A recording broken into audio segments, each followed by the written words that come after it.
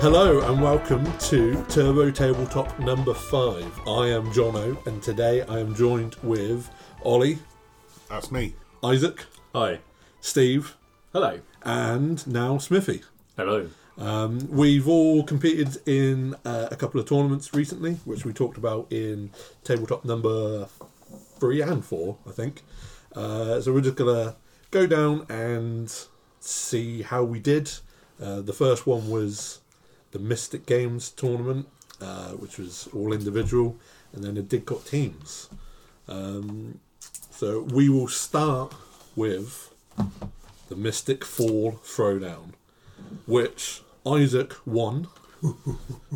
You went 3-0. Your points were 99, 86, 89. So you peaked. Yeah, didn't get the 100 in that first game, sadly.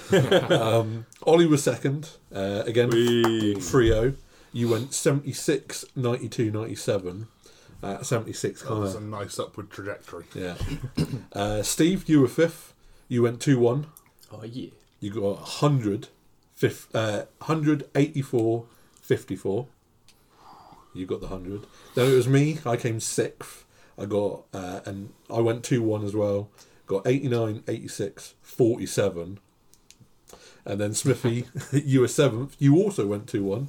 You got 100, then 39, then 75. Yeah. Not a bad Good average performance. performance. Yeah. I think we all had, apart from Isaac, had a kind of low moment, but as a whole, Luckily, I think Steve we did was well. there for my low moment. That was yeah. Unfortunately, I was your low moment. What's nice is we were all going into the last game. We were all in contention for Podium for places. podium places, and I think Jono, your low scoring game was against me. Yeah. And Steve's was against Isaac. Yeah. So And yours was against Steve. Mine was against we Steve. we only performed badly into each other, Yeah. That's interesting, which is pretty good. I think that makes sense, right? Yeah. That's kind of tracks for how we're doing. Our game 3 was into each other, and that was rough. I've written down here, it was Purge the Foe. I had shocking opening secondaries that I just couldn't do, and then I just couldn't kill anything and was outkilled. So you started your secondaries on. I've just got you listed as opponent. You started all on Ollie sees. You started on bring it down and behind enemy lines. Yeah. And I just put my trucks behind buildings. And there was that. That was it. That was it. And your death guard, you weren't fast enough to get anywhere. I had actually my last 2 turns were no prisoners engage, secure no man's land, and deploy teleport out. Perfect. By which point there's nothing left on the board. So. But the first game was Servo Skulls. I do like Servo Skulls because it swings so much. Do you know, Jono, some opinions can be wrong. But that's what makes it more enjoyable, how much it annoys other people. I ended the game with all of the objectives on my opponent's home objective. To add insult to injury, which was, Yeah, the guy I played was less experienced, I guess, and he was moving his objectives towards his deployment. And I kept saying to him, "Well, It's literally the wrong way." yeah, it's like you want to move them this way." He's like, "Yeah, but then they're going to move to you." I was like, "Yeah, but you're going to deny me points because we're both." And he's like, "Oh, that's right. I know what I'm doing." All right. Because at the end of his turn, having moved them closer to his deployment zone, scores you points. Exactly. starting to see why Jono was in contention. Was this one of the lads that you brought up through the after school club? No. Little Jimmy in year 7. But You explained it, I explained you rejected it, and Yeah. such is life. yeah, it was a very fun game though because he had it was Necrons. I think, are they Doomstalkers or Reanimators? Tall-legged things. Yeah, the Doomstalkers, yeah. They're all in the middle.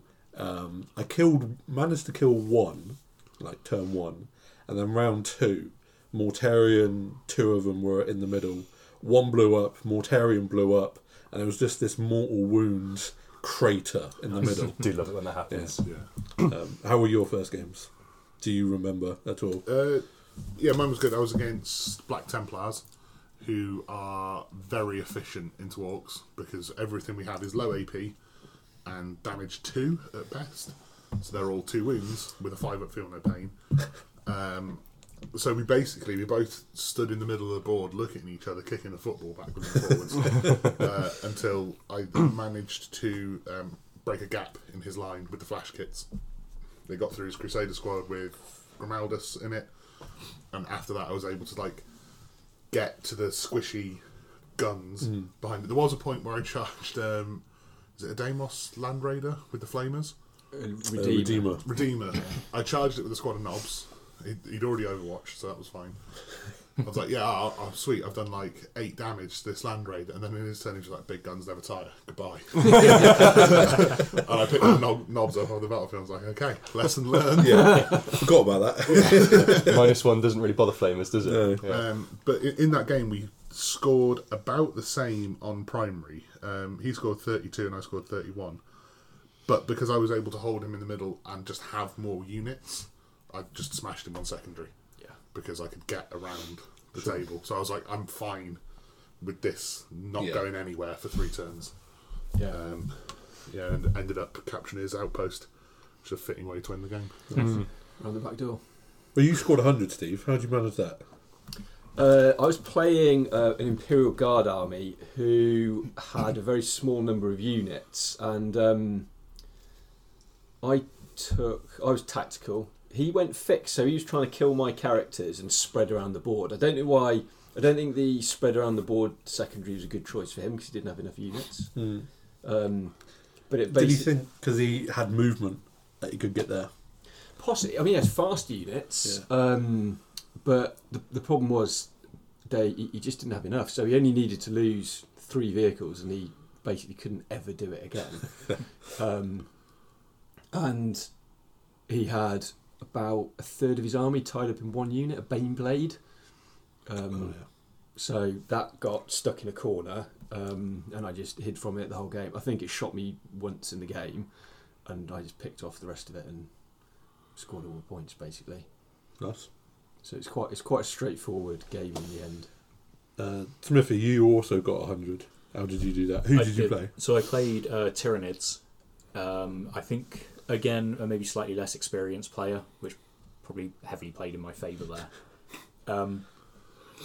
But running the Space Wolves as the Storm Lance gives me a lot of movement as well. So with deploy servo skulls, it meant I could basically get straight up into his sort of front line, have those objectives. Even if he kicks them back to me, I'm going to have units close enough to just kick them straight back.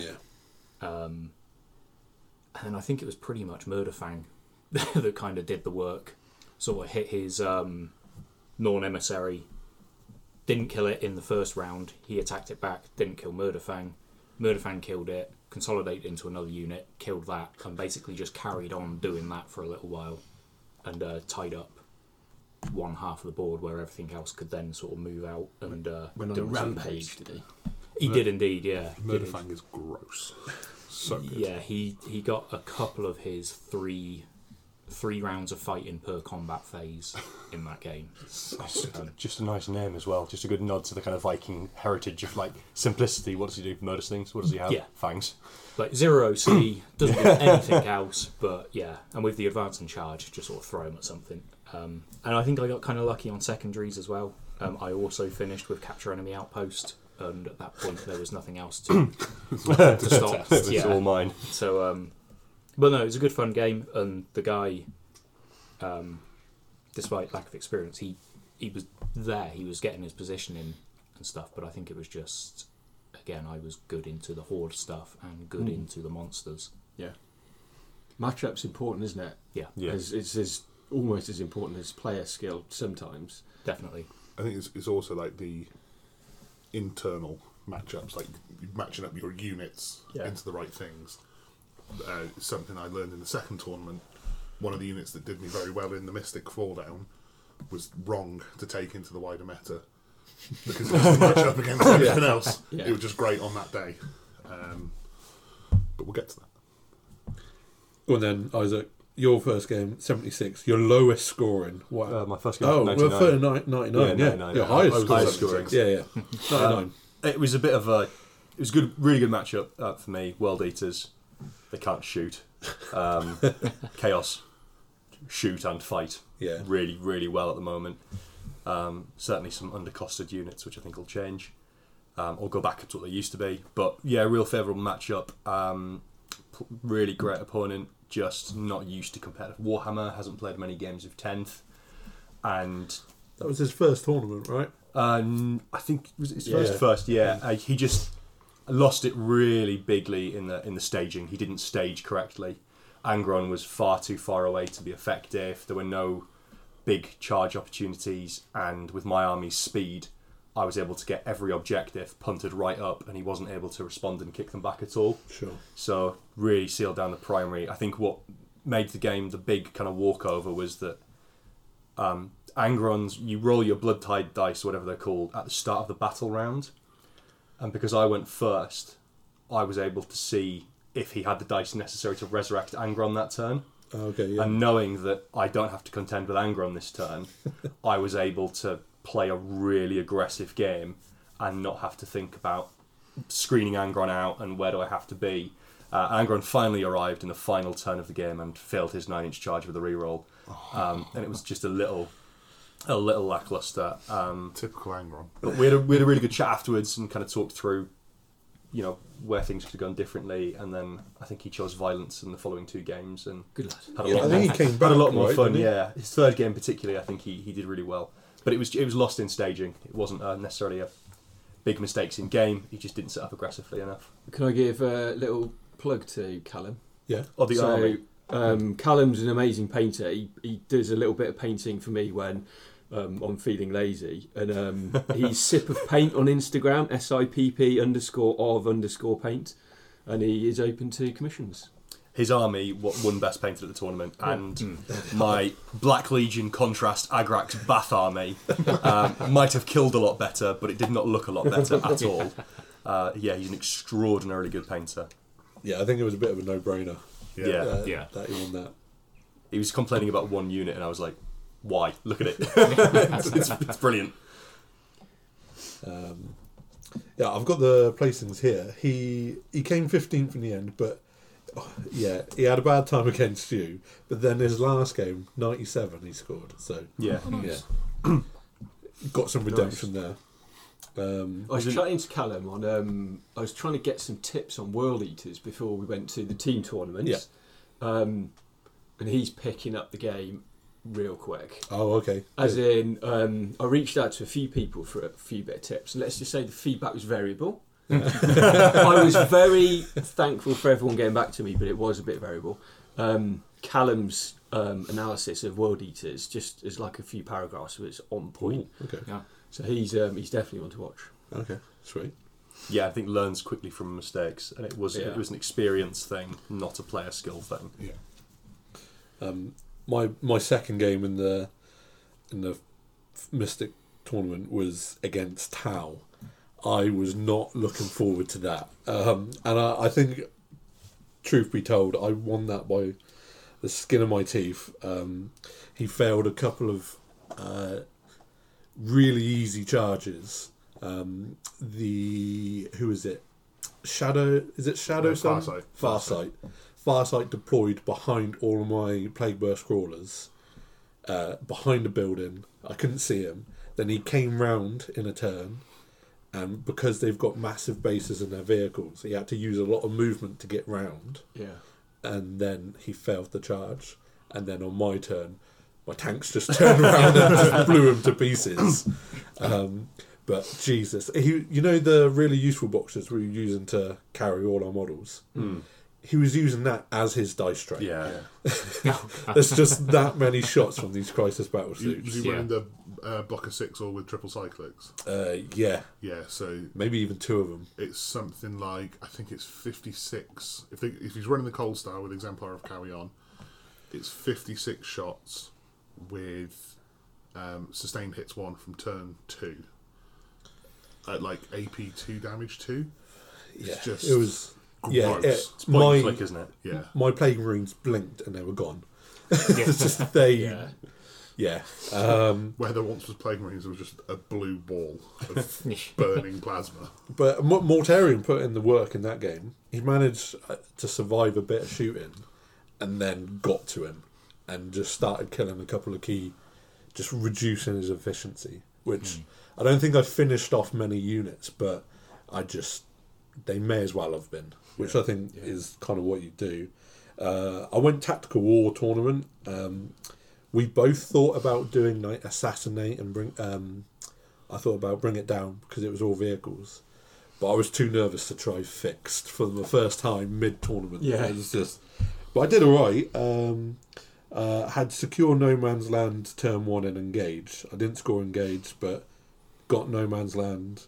Then I did score bring it down and attempting target. Then. I think it was turn 4 is where I did the best. Area denial and cleanse, scored 5 on both of that. Yeah. Oh, nice. I scored 45 on primary. He only scored 30. Yeah, so. that sounds quite apt for Tau versus Death Guard if you're doing well. And yeah, I think there's a tipping point with that kind of matchup. Yeah, if you can break through. Yeah. Then you've got it. I think now a lot of the Tau lists are starting to run a single Devilfish with Breaches and a Cadra Fireblade because they're good at shifting you off an objective. Like, the Crisis suits will kill you off an objective, but they won't necessarily get onto it themselves. Sure. Whereas Breaches and the Devilfish will kill you off the objective, and then when you charge them, they can jump back on the bus and stay on the objective. I faced that exact setup in the Teams tournament, actually, in the last game. Effective? No.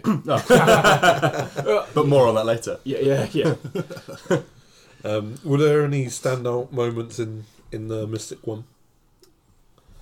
Or standout mistakes? No, I'll give one. Isaac beating me soundly, thoroughly in the top table to take the tournament. Well done. Oh, was that a mistake or a standout moment? No standout moment. It was just really well played. I had effectively nowhere to go for the whole game.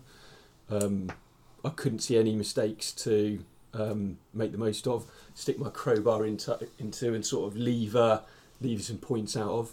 That's very kind of you. It was good. I think the big thing probably we could all agree on is playing with Steve has made us better players. And we thought we were playing each other round 2, and we were both a bit gutted because we always end up playing each other. Yeah. But it was a nice end to the game. I think and even I think Chaos Efficiency saved me game 2, where I forgot to bring my units of obliterators down in the second turn, and it was one of those moments where it was like I've shot with one unit and this wherever I put the obliterators down isn't really going to impact what's going forward, but tournament you don't bring them in. But my Forge Fiends both spiked massively and just ripped through 2 units, like 2 full units of Gravis bodies. And then my Accursed Cultists, I think the 6 big boys, just ripped apart a 10-man squad or a 6-man squad of Eradicators. Lovely. And so when the Obliterators dropped in, it was just a bit like, I can use them just to score some points now. They're not. That's a good example of what you were saying, Ollie, about the internal kind of alignment of some units facing other units, and if you get that matchup right, it's perfect. So Forge Fiends, 3 damage, high strength. Yeah, devastating wounds. Yeah, just 3 wound Gravis Marines who are really tough are not at all fucking tough against Forge Fiends and Dismels. Yeah, and because I was really worried about that game because of all the Flamers that are in a Salamander's army, but because of that big second turn, it just meant that it was the Flamers were all gone, and I could have a bit of fun. Got rid of all these threats. Yeah. So I think that was a mistake that, if I hadn't rolled high, would have been a bit more costly than it was. Yeah. Something to remember. I should have learned that. I've done it before, and I lost a 5-man squad of Deathwing Terminators in a turn 4, going, oh, they're on the side of the table. So I should have learned, but didn't. No, the second match I think was I was against Sisters, and I was running a block of 5 Meganobs, twin kill saws, and a big mech with a custom force field. Into Sisters, they were fantastic. They basically took a flank on their own and just walked onto his home objective. What they got, the Exorcists with the organ missiles, killed them into what it was a matchup I was quite scared of, because I don't have a lot of in that particular list I didn't have a lot of damage output.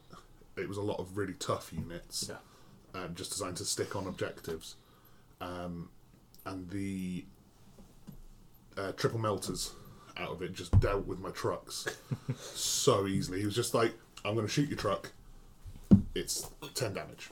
Okay, with the miracle dice. And then all the bolters just deal with the boys. So I was really leaning on those tough lads. There's some saucy miracle dice combos. I don't know in detail. I've listened to some experts talk about it, but you can manipulate so many things with miracle dice, and there's no phase or unit restriction like you get with Eldar. So you can kind of pile dice in, and you get loads more over the course of the game through stuff dying and whatever. So you can really kind of load your damage and your efficiency where you need it. And you can expend, and with the teams tournament we'll talk about in a bit, but I found out you can like insert a 1 on a save you're not going to make anyway, and then recycle it using something in the unit. Oh, so you die. Right. So you basically and go... get a dice off the back. Well, I think it's some sort of attachment in the unit that if you expend a dice, you can re-roll it and retrieve it. So he was got like... That's AP3, okay, it's a 6-up save, so I'm going to use that 1, and then I'm going to get another miracle dice because I've used this ability, and then... That's sneaky. I can get that 1 up to maybe a 4 or whatever. Yeah, make it into a useful one. And that was a bit of a... Oh, alright then. Nice. Yeah. We thought Eldar were cheating. This is just ridiculous. Yeah, it did. The miracle dice do feel like pre-nerf fate dice. Because I can't remember exactly what the combo with the melter is, but it basically just these miracle dice all become 6s, and we go through the steps, and your truck's dead. It was just that was the outcome of it. I guess it's just the lack of a big sort of Wraith Knight equivalent unit for them that kind of negates the effectiveness that they're Fate dice had. Not a top tier army, and therefore the miracle dice is propping them up. It's not making them busted. I think there was a lot of worry early on that they were going to struggle because they don't have anything over strength 8. I don't think in their Sisters index. Yeah, I think Melters are strength 9. Are they strength 9 now? So Melters are their strongest thing. But being able to use the miracle dice, be like, my melter just gets you. It doesn't matter about strength then. Melters are in a weird spot, because that strength 9 isn't quite enough. It's a rhino killer. Yeah. But even then it's not. No, because you're wounded on a 4. It's a really good into like Terminators, I guess. Like light vehicles. But even then it's winning a Terminator on a 3. Yeah. So and then they've got a 4 up. There's like 50-50 if they save it. But I thought they made it lore accurate. Like the I thought in the lore, las cannons are going to be the bit for the Imperium. Like they're the big anti-tank stuff. And melters are always a bit like lower down, and the rules. Well, it's handheld, isn't it? You can. Yeah, I think it's kind of like if you hit something, it vaporizes. Which I guess with the melter X damage, which obviously then you can't modify to reduce. So you're kind of always having that extra 2 on the handheld, 4 on some of the bigger ones, I think, isn't it? So that's an enormous amount of damage that can come through. I think it's one of those things that comes from when you shift from like the shift from 9th to 10th, where the melter was like pinnacle of handheld anti-tank weaponry. You had to have a melter. Yeah, and then you've got loads of stuff with them now. I mean, they're free, so why wouldn't you? Because of the war gear. Yeah. But you've then come into 10th, and you're going, oh Christ! Like I thought I had loads of anti-tank, and I don't actually. I've got anti-elite infantry or anti-light vehicles. They'll kill a land speeder, but they're not going to take out a land raider. So my my Mephitic Blight Haulers that have +1 to wound against vehicles, but on the melter it's it's a 4. It's not great. I mean, I'm thankful that it's a 4, but still. And then they've got the crack missile to follow it up, but But I do like the Blight Haulers. They're very tough. What were they getting called on Thursday? Trash cans. The trash cans. Yeah, they've always been a bit of an unsung sort of unit for Death Guard. Yeah. They've always just been a solidly good movement, like decent shooting, weirdly good in melee as well. For like they can a tank, a pseudo tank. clink off a couple of guys. Yeah. And you can run them in units of 3. Yeah, they're reminiscent of old school land speeders. Yeah. And, like you could run them in units of 3. They had a melter gun. They had like a flamer or a heavy bolter. So it's kind of the Death Guard equivalent. I'm gonna get 2 more so I can run 2 units of 2. That feels That feels All like right. the efficiency point. there's 200 points each then. Because Smithy, what was your highlight or massive cock up that you would like to share with the internet? So I think it was definitely interesting, the 3 games, because basically my first and third game were against, I guess, conventional armies. Yeah. That was, normal damage, you're getting saves, you're kind of give and take with that sort of thing. Yeah. Against yourself. It was just that mortal wound output. Yeah, And 1,000 Suns, by the way. Isn't it? 1,000 Suns, yeah. So it was very much, I've got a couple of feel no pains, nothing else that can really counter that. Yeah. I need to get up close to really do anything. And then again, my units that do have the feel no pains are dreadnoughts. Yeah. So as soon as they're the ones that are left, there's not too much movement. There's not like they're going to put 10 OC on an objective. It's going to be a few OC. Yeah. And yeah, it kind of was just, it was good to see the I guess the failings maybe of that list against something that can throw out the mortal wounds, and then in respect to devastating wounds as well. Yeah, loads of devastating, yeah. But it was good fun. It was it's a matchup between 2 armies that does not suit you and No. your Space Wolves well, because everything that 1,000 Suns are good at, Dev Wounds, Mortal Wounds, short to medium range firepower, is Space Wolves walking into it. Yeah. So you kind of stage up into the middle, and I'm like, cool, now we can unleash the entire army on 2 or 3 That's key it, yeah. units and just pick it apart. And As when we played before the tournament, practice game, that I fell foul on the same thing. yeah, Because you just deployed on the back edge of your table, and I was like, well, I either stay in my deployment zone and don't score anything for the game, yeah, or I walk into your guns. And I have to walk into your guns, Yeah. because otherwise I don't do anything. yeah.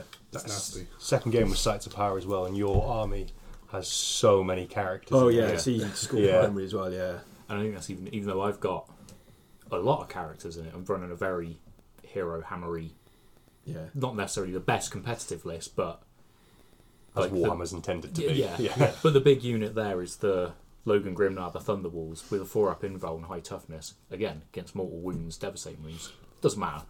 And that's usually the brick that would move in, kind of attract fire, because you can't really ignore it. But Yeah. you did ignore it. Yeah.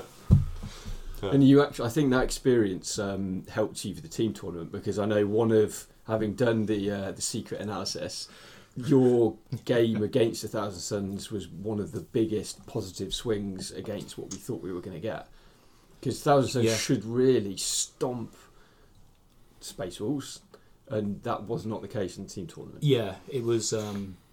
Like you say, it was kind of knowing what could come out of them and what units could maybe chuck that out, and then thinking, okay, I can make heavy use of the epic challenge stratagem in melee to pick off those characters, get rid of his cabal points. Nice.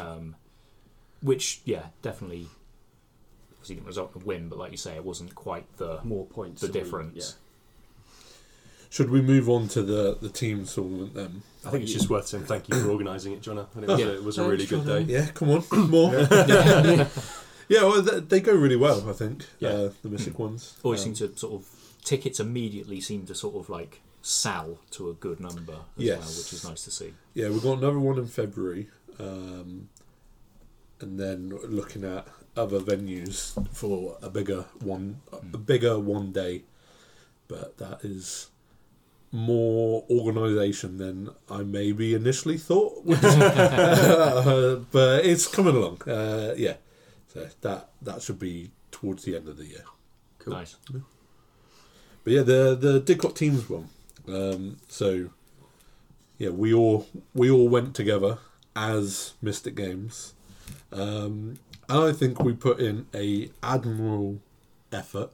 Great. Where 6th, was that where we finished? Yeah, it was 6th out of 8. Yeah. But the first were leagues ahead, right? And then second to 6th were close. Yeah, you effectively had 3 tiers. You had the top team, who were very, very much the top team, the bottom team, who were very much the bottom team, and then you had the other 6 teams in the middle, all effectively on 1 win, 1 draw, 1 loss, or a slight variation. A weird team with 3 draws. Yeah. Which gets you the kind of effectively the same. So you had this kind of block in the middle, and then from there you just got little tiebreaker things like the number of wins and the number of points, and it's more then about the individual performance rather than the team performance. So I'm saying joint second. Okay. By the way. All right. Cool. Yeah. I'll take that. I'll take that. Yeah. Confident with the joint second. Yeah, joint second. Cool.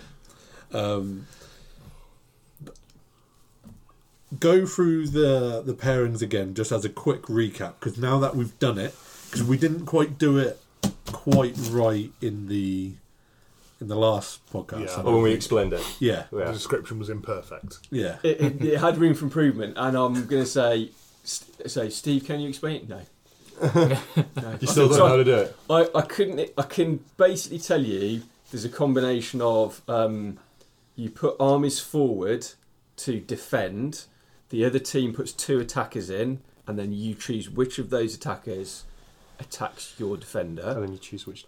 And then there's some kind of flipping round, it repeats, and then at the end of it, you've got 2 leftovers, 1 from each team, and they fight each other. Yeah. And at the end of all of that, the 5 players on each team are matched up in pairs. And the table selection was what threw me. So there's 3 different terrain types at the tournament. There's WTC, which is generally a dense terrain setup, UKTC, which is kind of middling. Yeah. Oh yeah, maybe sparse to middling, and then GW, which is just nice middle of the ground.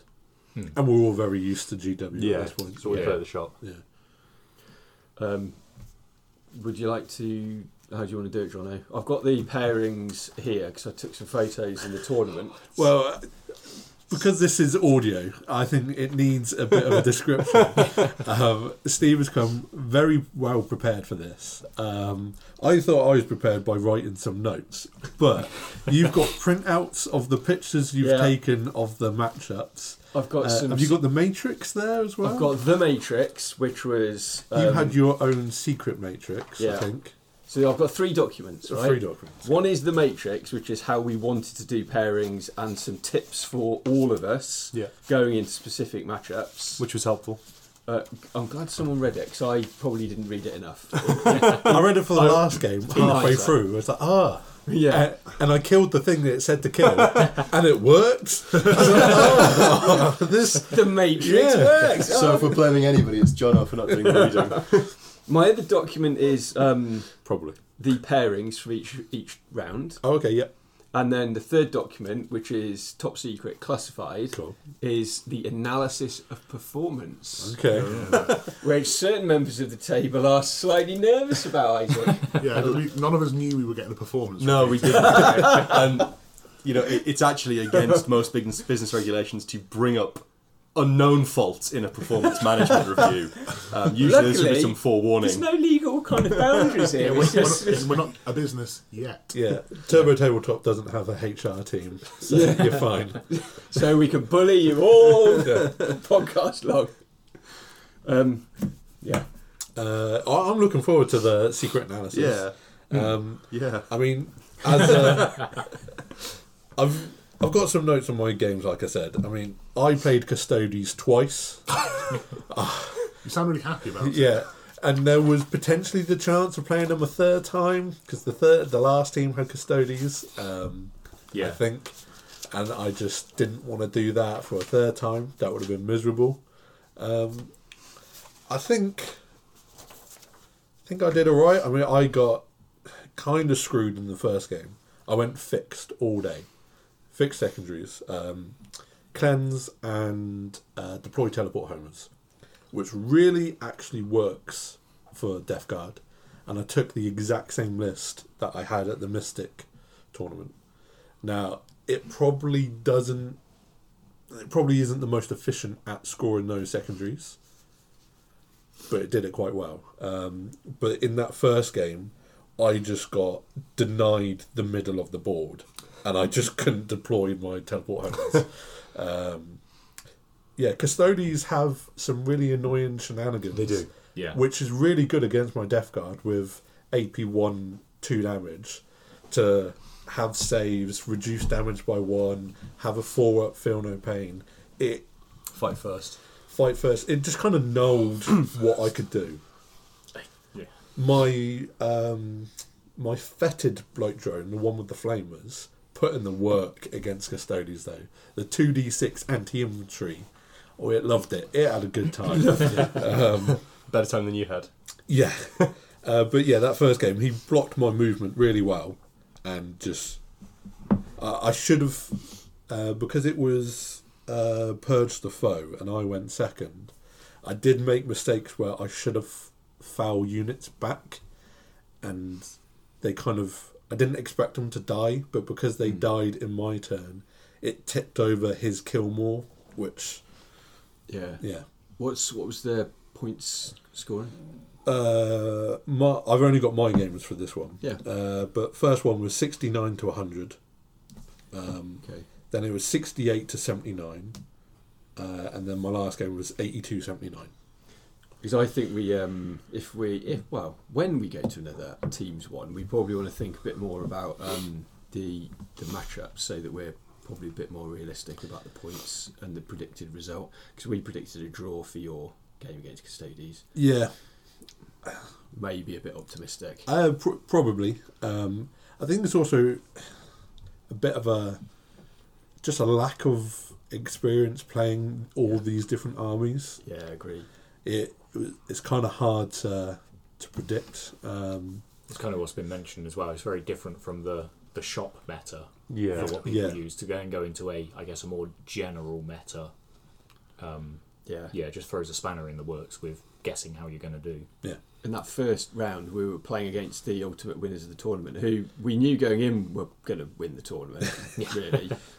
Just because the 5 players they had were all in the very high echelons of 40k, play a lot of good tournaments. Well, yeah, they've been coming off the back of GTs, LGT, like proper business. Grinders. Yeah. Which is great. Yeah. Yeah. And they showed us what that top tier of play is like, for the most part, I think. We were ground. Yeah. I was really happy with my game in that first round, because I got plumps with the mirror match at, say, Thousand Suns versus Thousand Suns. And this dude's like big hitter in Thousand Suns, he's a very good player. And I only lost by 12 points. That's good. And I was like, I'm doing all right here against the big fella. So I was pleased with that. Yeah.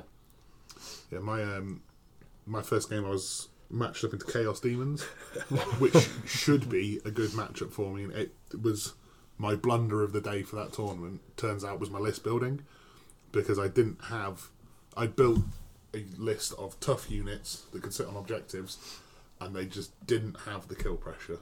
Yeah. So it should be a good matchup for me because of all of the anti-monster that's in Orcs, and I just didn't have enough of it to finish anything off. So my war turn just bounced off these 6 greater demons, and there's like a little series of messages in the WhatsApp groups like, turn 1, my message was pretty confident. Turn 2 was a bit of a shaky turn 2, but can probably still squeak a win. Turn 3 was, it's probably going to be a close loss. And turn 4 was, where the fuck is my army? I've picked up all of my models.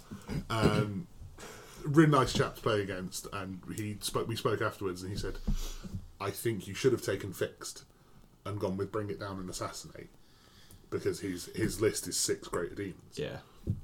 And I agree, if I'd had the Beast Boss and the Beast Snagger Boys, that's what was missing. Yeah. So it was the lesson learned there was don't take lessons from your local meta too seriously in the wider world. I think there's two important lessons there. One is, and I learnt this against you a few weeks ago when I split my Eldar fire into your Orcs too much. Thought I would kill a lot and just bounced off everything. Yeah. So instead of killing a couple of units effectively, I tried to kill 5 units and didn't do anything. Yeah. So split and focusing fire is important. I learn that lesson periodically when I screw it up. And the other one is the skew list that you get at team tournaments. So that guy specifically put in a weird list. Yeah. That's a proper stat check list. It's a gatekeeping army. Yeah. How the fuck do you kill 6 greater demons? Well, I was chatting to him, and he said he'd played a lot in 9th, but this was only like his 7th or 8th game in 10th. Bastard. So he brought that list because it's a relatively easy list to pilot because it's low model count. My stuff just doesn't die. Yeah. I'm going to put it on objectives, and I'm asking you the question: can you deal with me? Yeah. It's a cool list as well. It's very cool. List. Yeah. The Beautiful models as were- well. They looked well painted. Yeah, he was very Blanchitsu style. Some of the creature caster, keeper of secrets and stuff. It was lovely, and a nice chap as well. Yeah, I think that whole team, by and large, let's say, were really nice. We'll get onto that. I had several chats with that team throughout the day. They were really good guys. They went to the corner shop After as a round 1. proper flex after beating us into the ground. They went to the corner shop, brought a crate of beers, and were drinking beers for the rest of the tournament. I'd like them even more now. Yeah. So we should have done that. Yeah, their lunch break, they sat in the corner and just smashed a case of Magners between the 5 of them. Good lads. Yeah. I had an interesting game 1 where I was playing against sisters, and quite a well sort of placed sisters player in the UK and world at large. I kind of went through the questions at the start of the game that you ask. Have you got any torrent, fight first, precision, so you kind of know what you're dealing with. A lot of torrent because it's a sisters player. Precision, I've only got that on Epic Challenge. Right. So we kind of... Just for context, your army is particularly Vulnerable. not weak per se, but if you can apply precision to your army, take out key characters, you suddenly get knocked down my power-wise. 4 biggest Yeah. units fall apart quite quickly because yeah. they benefit a lot from the character buffs. And his teammate was playing a virtually identical list to me. Three of the 4 chaos lists were the accursed cultist, chosen builds with the chaos lords, Which is the one I was up against. yeah. Sorry, Smithy. So we kind of went through those questions, and he got his chess clock out. And last episode, for you regular listeners out there, you'll learn that Steve had told me to be strict on the chess clock, to Yes. call my opponent out for nonsense, so I didn't kind of get fouled again. And he put it down and said, I want to use this because I often time out playing sisters because there's a lot of stuff. And I was like, yeah, great, happy to use it. I deployed my first unit of cultists, seconds to put down, it's 10 little models, put them in a line, over to you, hit the chess clock.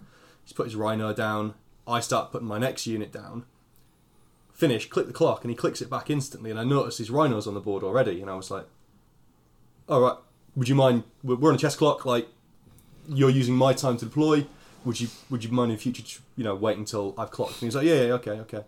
And then I deploy another unit, and then there's 4 or 5 rhinos on the board, and I was going, sorry, What's going on? I've not even clicked the clock yet, you're deploying in my time, what should and shouldn't be on the board, what has technically deployed, and he pointed at 2 rhinos, and I was like, right, can you take the rest off the table, please?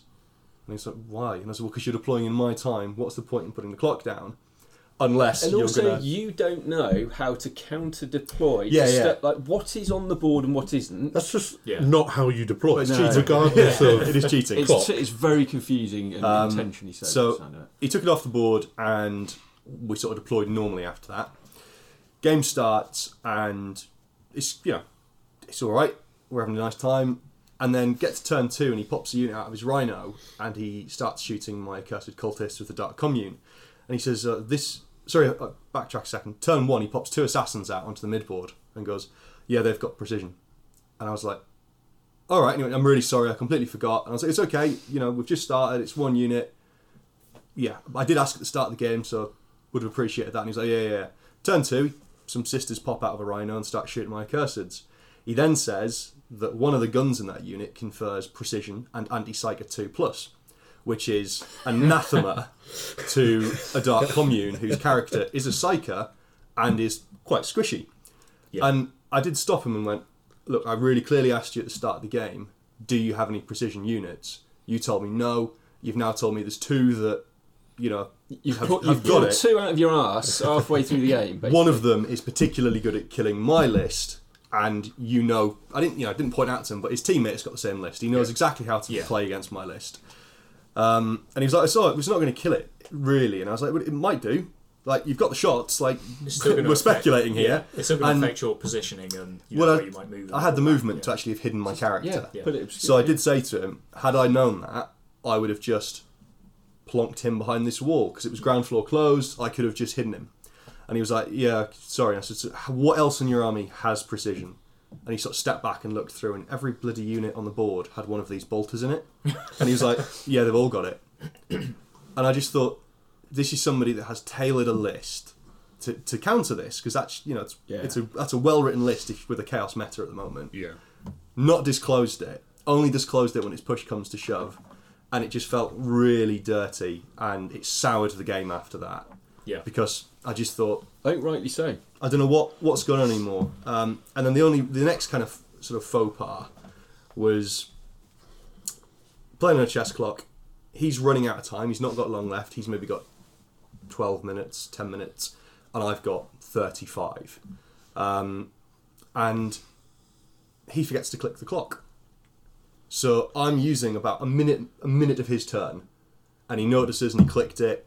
And being sporting, I actually said to him, when it comes to my next interaction or your turn or whatever, whenever we switch back, we'll let it run for a bit just to balance this out, because, you know, let's play fairly. So he calls an Overwatch with one of those sisters tanks with 50 million guns on it, 40,000 flamers. And I said, yeah, just leave it and you do this. He then plays for about 2 minutes, 2.5 minutes. Quite a long Overwatch, one of the longest I've ever seen. And then clicks it back and we carry on. I beat him, so it was 90 something. I've got it here. 90 something to 60. It was a 16-4 win, 95 to 64.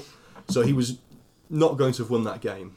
As we're kind of nearing the last few minutes, he's just turned talking to his friend, and he's like, "Yeah, really big mistake. It probably cost me. I let the clock run in his turn, and I've run out of time now." Didn't mention that I'd given him more time than he'd spent. No. And as I was trying to rush through dice rolls and get him to pay attention, he was going, "Mate, while you're rushing, you've got 10 minutes left." And I was like, "But I'm still in your turn. I've got a whole other turn to play after this. I'm just fighting back in your turn. And if I can clear this, I'll score points." And it was just, I didn't like the lies, because they were lies. Yeah. Didn't sit well with me, particularly when it's all about, we talked about playing with intent, and you ask questions, get honest answers. And then this kind of faffy justification of, yeah, I've really only lost this because I've kind of run out of time. And I thought, when you've lost because it was a bad matchup for you, Chaos are really good. And also, I've played better than you. Like, this is not a... yeah, kind of sort of like, talks down your game that you've played, doesn't it? I find that a common theme, especially when people are playing stronger factions like your CSM force. It's like, oh, it's CSM. Oh, the rules are broken. Oh, they're too cheap. Blah blah blah. And it's horrible to hear that and be on the receiving end of that, because you have played well, you have won, and it's someone devaluing your performance, basically. Yeah, and I did get it all day, every game. So I won every game by 30 points. And I knew that I was getting the rough matchups, because that's how teams works. But it was a bit frustrating to win and then be going, yeah, well, I was just putting this game to lose. It's also, it's not like you've jumped onto Chaos. No. You've been playing Black Legion since... I was 10. Yeah. Since I was 10. They're the army you play. And everyone gets their day in the sun as well. They do, and I think that, I'm happy to admit, like, Accursed Cultists probably maybe need a couple of points up. Chosen and Lords need to go back to where they were. But Chaos were not. I mean, I think they've spiked at something like 59%, I think has been the highest weekend win rate. Yeah.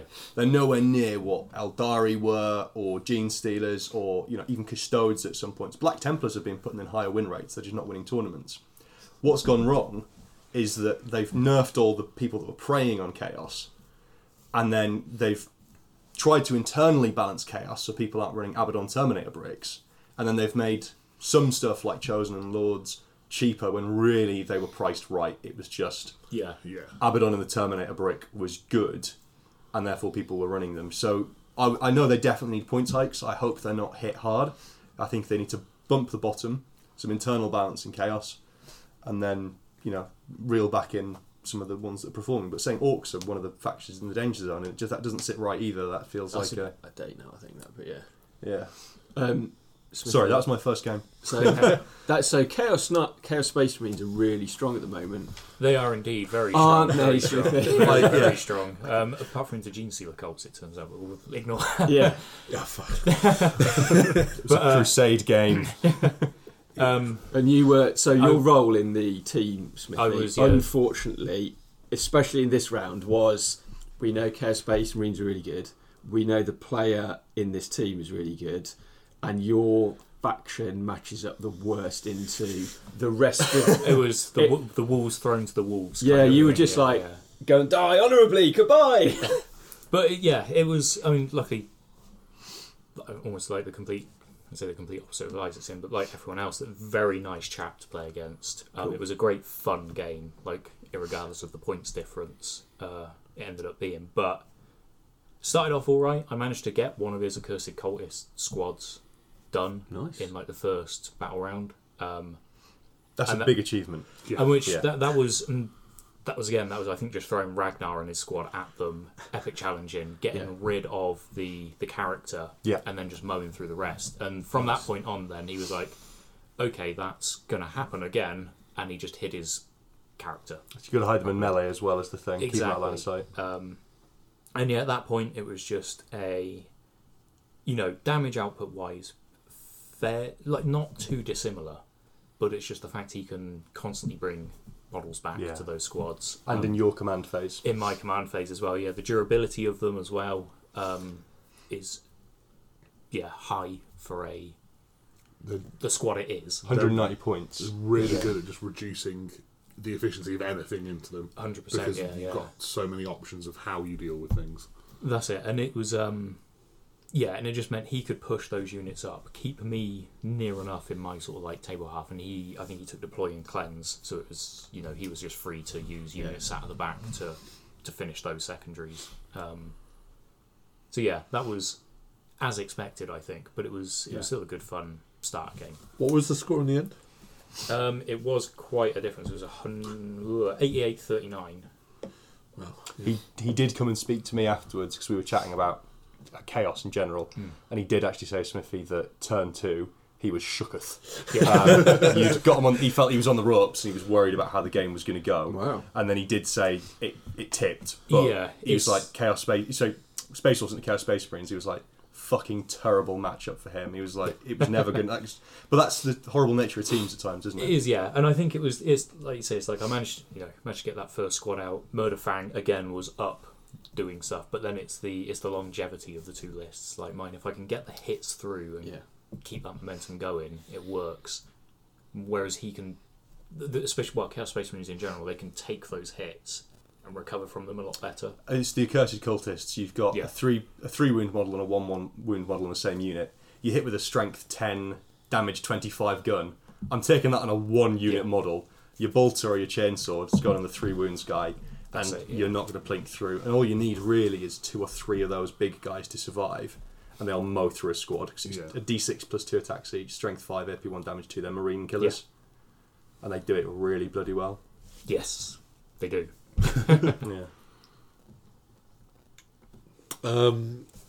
So what we've lost quite big on that round 1, did we?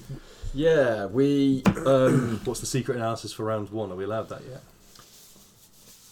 So, I mean, is there any key notes for the other rounds that we want to just touch upon? Oh, I mean, I think it's worth talking about the other rounds before we do that. Yeah. All right. Well, round 2, I got Custodies again. This one, the main bulk of the list was the same, but this guy had 2 of those hovering tank things. Oh yeah. And he played them weirdly, which played into my favour, and that's why the game was quite close. I hid Mortarion for as long as humanly possible in that game. And I kind of fed him. My Blight Haulers went down one flank, one at a time. One hid in a building, while the other went down, shot and done like half damage to one of the tanks. Died. Then the other one came down and done the same thing, but it kind of survived for a bit. But it was just not being able to kill a couple of key models that kind of let it down. He managed to get onto my home objective like at the end, and it just I couldn't quite because it was taking hold. It just if I could just kill a couple more and tip the OC, then that would have been good. I used a lot of my tricks that I pulled out my arse, really. That horrified him. I kind of threw him off with how I played like some of the Terminators, because I deployed I like rapid ingress, or I can't remember how I did it, but a Terminator squad ended up in the back in his deployment because he had to push forward, and he didn't have anything to screen his deployment, and he expected them to then just go up and murder a couple of units in his backline, which wouldn't have swung the game anyway. They just sat there, deployed Teleport Homer as long as they could, and then eventually died. But that he couldn't understand what I was doing, and I was like, "Well, I'm scoring points. Is what I'm doing." We predicted a loss for you in this one, Jono. What was the points in the end? How did you do? It was 68 to 79. So it was an 8-12 close loss. Yeah, it was close. Yeah, It was closer at times as well, because I was checking in. It was, Yeah, yeah. it was. He did really well on primary. Sort of so on secondaries. But it's just I couldn't kill a couple of units, a couple of models, not even units, to swing it. But the terrain really worked in my favour in that game, because it was all conventional owl shapes. We'll get onto when the terrain screwed me later, but it worked. So my Chaos Spawn were hugging the wall. They were like pressed up against, literally just within 6 inches for deploy Teleport Homer, because it's not wholly within, it's just within. So they were. You do love the idea of a Chaos Spawn attempting to deploy a Teleport Homer. Just 50 limbs and it's just bleeding out of its eyeballs. I don't think I ever called them Chaos Spawn throughout the entire day. I called them like frogs and toads, because they were the 3D printed models. And he sat on his bloody app trying to find this in the Death Guide. What your opponent in that game, I played him about a year ago. Very nice guy. Yeah, pleasant guy. Yeah. He knocked around in quite a few local tournaments. I've seen him at the few of the Didcot ones I've been to. Yeah. He's a good bloke. We didn't do a chess clock because he had like 5 units. Yeah. But he got a bit of decision paralysis in like his turn 1 or 2, and he became very aware of how much time he was using, and he's like, "Oh, fuck, we should have used the clock." It's like, no, it's fine. Like, it's fine. Get on with it. Just please move, please. I've had that with Custodes players before. I think because you've got 4 units, it's suddenly like, what do I do with 4 units? It was funny because one of the tanks will fly, but he had to get round the building and it didn't quite fit through. Fuck Fly, man, the new. So he had to advance it to like leapfrog over a building, and it used all its movement, and it would have been in a great position to just shoot whatever it wanted, but it couldn't because it advanced. Fly is and then you went in hit afterwards. Yeah, well, Mortari did the same thing, but because he's got 10-inch movement, he happily flew over the building and then charged the tank. Go on then. -2 to hit now, are you? Cool. Lovely. Yeah, I found out about that last night, but that's another story. That was a really pleasant game. I wanted to do better that one. I think I learned a couple of key bits about Custodes. It's just unfortunate with a couple of dice rolls, but positioning and things, it's not all dice rolls. Yeah, I think my second game would have been probably more preferable for Jono. I think if we'd swapped. Who did you play? Grey Knights. Grey Knights. Yeah, probably. Well, his list wasn't a big like 3 librarians, mortal wounds, spam. It was a really weird list, and when we talked through at the end of the game, he was sort of asking like, where did I go wrong? what mistakes, and I did have to say, actually, I think it was list construction. This wasn't about what you did in the tabletop, and I think he prioritised, and to his credit, I think in teams a really clever move, scoring like secondaries really early on. Yeah. And there was a bit when I was thinking, shit, he's playing objectives here. He doesn't want to scrap with me. What do I do? And he was like, the uppy downy stuff. He got 4 corners on investigate signals. Oh. Wow. Who the hell has ever done that? Oh my word! Warhammer, yeah. What a chef's kiss! When that happened, I was like, oh shit, this guy's playing. I'm in trouble. He's playing Warhammer. I'm playing Kill Team, and we kind of. But then he just ran out of models. There was like a weird, big squad down, nuked him, and then. I think one of the reasons that I didn't manage to quite run away and win by more was that a lot of his stuff was either dead, up in the teleportarium somewhere, or hiding behind because the downstairs were closed and the windows, and I just couldn't get quite round to take them out the game. And I was quite happy sitting on like 4 or 5 objectives. It was a stupid amount of objectives, 4 objectives, and just scoring consistent points. But I think I would have probably been better into custodes with my dev wound output, with the volume of accursids, and you probably would have been pretty good at picking him off if you played burst crawlers. If we had someone that was good at pairings, we might be able to achieve some of that, but we don't. So we didn't quite understand how I ended up with it. Was that the one we didn't? So what I was thinking of, Steve actually blamed himself on the day. There was we did make a couple of pairings errors. I think this was the most glaring. And I can't remember because it's it's a few weeks ago now and it's quite complex.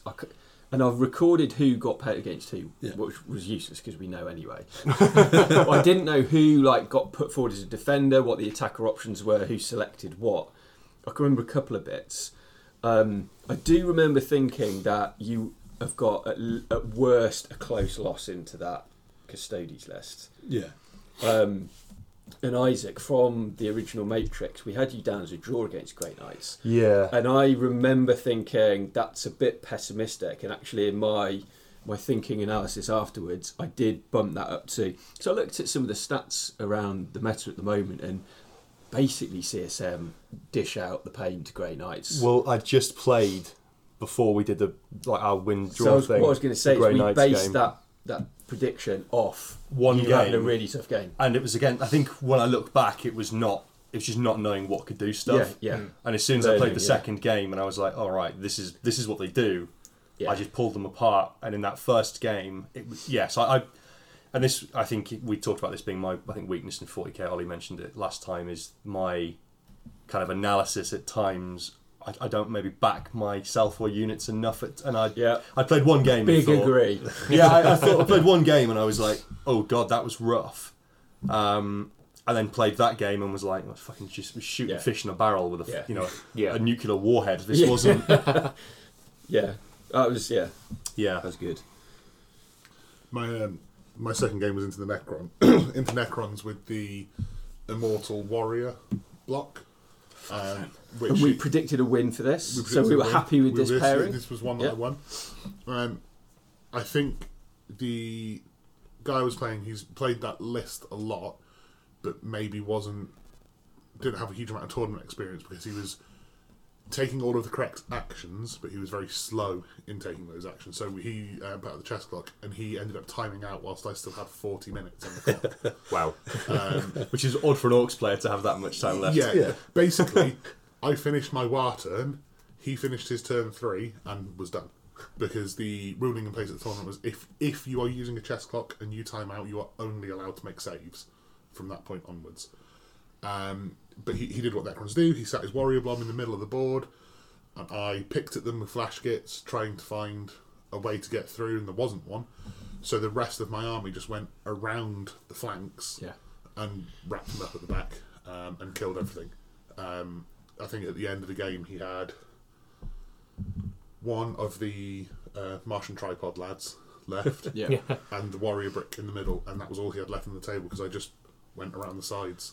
And was it a big win or a close win? Yeah, I think it's a pretty big win. It was 89 to 69. Yeah. And I put 50 points on the primary on that one because he held the middle and I held everything else.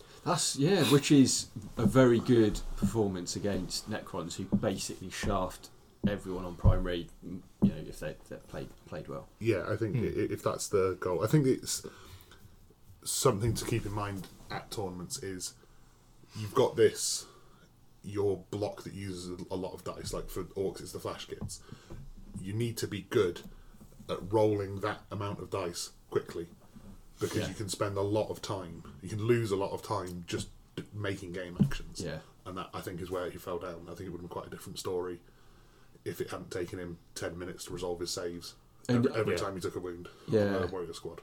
And being quick at feel no pains, which is naturally slow, but if you want to be playing in a competitive scenario, you've got to be efficient at that and understand it. I did see a really good thing on how to actually handle feel no pains in competitive play, which was you don't necessarily have to slow roll into the way that most people do, which is one save at a time, feel no pains. You simply roll your saves 1, 2, 3, 4, and make sure you track the order of the saves. Yeah. And then you do your feel no pains down the save line, and you sort of calculate off that who and what dies. So first save failed, but I passed my 2 feel no pains. That one's passed, so he's still alive, and you kind of work your way. It's a good way of doing it. And that's, I think, people are saying that's the best way of doing it in a quick way, because it is really painful when you've got an inexperienced opponent who's like, feel no pain, 1 save, 1 feel no pain, second feel no pain, a lot, and yeah, and then they time out, and then they can't make resurrection rolls anymore. So the 400-point block in the middle of the board is now useless. Lesson probably not learned. He was a nice chap. I think the game was quite frustrating for him because he timed out. But I also learned, again, it was just another example of me not quite having the damage output that I needed. But I was able to lean on things like Mozrog and knobs at -1 to wound to just not die. To the little plinky shooting that he had. Nice. How was your game? Well, let me tell you a story about a very mental bloke. So I was playing against Chaos Space Marines, and I can't remember whether we selected that or not. We might have done, because I looked at his list and thought it doesn't look like a very strong list, despite it being Chaos Space Marines. it was not a good list. It was not a good It list. wasn't painted either, was it? No. No, that's the thing. So he didn't get his 10 points for painted. The stuff that was painted, though, was really good. Quite, yeah. So there was one unit which was outstanding, and But you're already at a 2-point difference. yeah. Well, he said that he was running it because in 9th edition it was really, really competitive. Was it? No. So I couldn't. I've played him before, and he's nuts, absolutely nuts. He was completely bananas, and I mean, we're playing the game, and I'm doing reasonably well, and I think the highlight was going into it's the end of my turn 2, going into his turn 3. He drew his tactical cards, one of which was engaged on all fronts, and he then went to the back of his board and picked up the 2 Chaos Space Marine biker units, which, if they're within 6 inches of a board edge, can, at the end of the opponent's turn, go into reserves. And I was like, dude, you can't do that. You can't pull units off the board in your turn, which should have been done in my turn. Now you know that they will be very useful for scoring the secondary that you've just pulled. And he basically accused me of not listening and being deaf. Just from the others in the room, we're all in a room playing. When this exchange happened and he said, "You weren't listening," I heard Steve's voice change from his blue voice to his purple voice. And looked up and made eye contact with Isaac, and we both just quietly put down the tape measures, just we're going to observe this situation. I think I just remember going, "You're not doing it. It's unfair and it's unsportsmanlike to be doing that."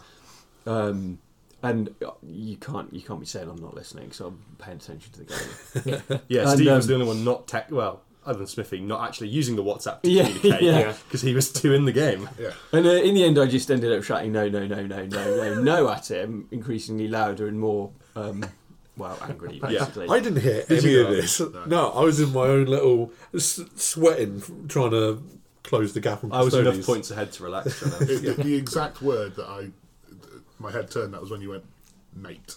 That's the Steve. That's the escalation point. I was like, Yeah, so he was a bit bananas, that guy. And the cheating. Yeah, there was. So he was rolling feel no pains for a chosen unit, and it was hard work to kill his shit. They're generally tough. They're 3 wounds, so they offset a few bits of damage, so they're quite hard to kill. But I was putting quite a few dev wounds through, and I was getting there. But these feel no pains were just like slowing me down. I was having to commit. I planned, I think, a couple of units to kill them, and I needed a third, and blah blah blah. It didn't make much of a difference, just kind of slowed me down a bit. And it was a convincing win in the end. 18-2? Yeah. So it was a convincing win. Christ. But, yeah, so as it turns out, so I was chatting, we were all having a debrief after the game. It turns out the Trojan don't have a feel no pain. And I actually went and spoke to the TO about it, because I've played this guy before, and there was a few sort of... He doesn't really seem to know what's going on a lot of the time, and just said to the TO, TO's really great. Yeah. Just so you know, he's rolling feel no pains on Chosen. They haven't got access to one. I don't know if he's misusing one of the enhancements, because there is an enhancement a Lord can take that gives them a feel no pain, but they were a corn unit or whatever, and that's a Slanesh enhancement. And I happened to be in the room when the TO spoke to him, and he was just like, "No, I didn't." And he was like, "I was rolling them on my possessed," which you said were like either not on the board at the time or were on the other side of the they table. were dealt with in my turn 1, actually. Yeah. Because the Master of Possession does give a feel no pain to the unit he joins, but there was no one runs a Master of Possession with Chosen. You run Chaos Lords. Yeah. So it was a slightly weird game, that one, but lots of points. So it was 18-2, so yeah, that's what the TO said. That he was just like, yeah, he got basically smacked, so it didn't really alter the game. No. How was your game too? It was another interesting one. It was against Tau, and he did have, I think, 2 of the Cyclic Iron Blaster squads. Squads of Doom. Yeah, They're horrible. He started off very slow moving, and he spent a good probably 10 minutes or so moving a devilfish backwards and forwards, trying to line things up properly. And I did then say to him, like, look, you're spending a lot of time moving this one unit. I would like to play my turn. Can you just be aware? Like, and it is this point, he'd moved it back and forward 3 or 4 times. He was like, "Oh, do you mind if I do that? I need to check if I can get around here." I was like, "We should go on." So he did that. It was actually quite a fun game. Again, Murderfang managed to throw him around the back into his deployment zone. I think that threw him off a bit. Using Logan Grimnar and the Thunderwalls, they get access to a 1 command point strat that gives them -1 to hit and -1 to wound. So having them move up That's nasty. into the Cyclic Iron Blaster squads kind of tied them up for probably longer than he would have liked. And it was the only game I went... Actually, I might have gone fixed in the third one, I can't remember. I definitely went fixed in this one, though. Bring it down and cleanse. Yeah. Maxed out, bring it down. Good. By turn 3, by the look of it. Nice. On turn 3, yeah. Nice. 8 in turn 2, 12 in turn 3. Jesus. And I think that was majority Murderfang. Okay. Again, MVP. Yeah. it's weird, like, you tell people what he can do, and they're like, okay, and then he does it, and they're like, oh god. Yeah. He's still punching things. He's still going through. But yeah, obviously that first movement bit was fun. He took a little bit of time in movement, but he generally got better. But then towards the end of the game, I had, I think, 2 units on the board at this point. The last turn, he had a few more. It was my turn to start moving. I go to do it, and he's like, I'm going to go walk around the room and see how the other people are doing. And then left. And I was like, cool, I've moved my 2 units, stood there for a little bit, and I was like, right, I'm ready to shoot. And he comes back and goes, oh no, I want to Overwatch here. And said to him, you walked off during my turn, you're not going to Overwatch. And then carried on the game. Which is a very fair response, because the sequence of moving can bait out better or worse Overwatch for your opponent. Yeah. So just coming back and saying, oh, everything's moved, I choose that unit. It's Exactly, not quite right. That's not how it works. No. I like to ask them, do you want to Overwatch? And less experienced players instantly go, Yeah, because they feel like you're saying like, Yeah. oh, so this is the You should Overwatch. So you're like It's- 4 Chaos Space Marines. It's all of that. Also, like, reminding them that like you can do that in 10th now. Don't forget. Like Yeah. it's not just limited to when you're being charged. Actually, let me just jump in and Yeah. compare that to. I had a really good interaction over confusion and misinterpretation in my first game with that really nice Thousand Suns player. So it was in his turn. He was moving a few units around. I had probably the best Overwatch unit in the game, the Infernal Master with a Vortex Crystal. He's disgusting. Sat looking at about 4 or 5 units. So I've got lots of options. And I was joking. I said, mate, if any of this twitches, it's fucked. So he was thinking about some of his turn, and he kind of miscommunicated what he was going to do with Araman, and he put him right in front of the unit. And he said he was going to do some like move again, which you can do, so I won't bore you with detail. So he put Araman down, and then he went on to move something else. I was like, okay, well, I'd like to Overwatch Araman actually, because I had Assassinate. He's like, oh no, I wasn't going to put him there, I was going to do that. I was like, well, I'm confused now, because he put him there and you're on to moving your next unit, and I don't want to see all of your movement and thereby cheat you by assessing what is the best thing to shoot. And we're like, oh no, we've both kind of screwed this up, what are we going to do? And he was like, actually, it's my fault. I shouldn't have put Araman down. I should have been clear about my intention, about what I was going to do with the move again. So go ahead and Overwatch. I've watched. I think I killed him. And in the end, we were like, it was just a really polite, as it should fair be. way of resolving exactly. it. No one got the hump. We just both misunderstood kind of what was going on. But you were both present in the game. Yes, critical Which is point. like the critical point. Yeah. So yeah, and again, I think the game ended 175 to him, so it wasn't an overwhelming loss. It was, I thought, it did pretty well, but it was a shame that it was just a weird team to play. It was a against. weird team. But a convincing win for us, I think. Yeah, it was, wasn't it? We got quite a lot of points on that one. And then round 3, did we draw as an O? Yeah, we did. As a, We got more points, but because we were within 5 points of them, that counts as a draw. So we performed better, but the same. And by the way, this team we played in the last round had the previous weekend, I think all or most of them have been to a grand tournament in Coventry and done.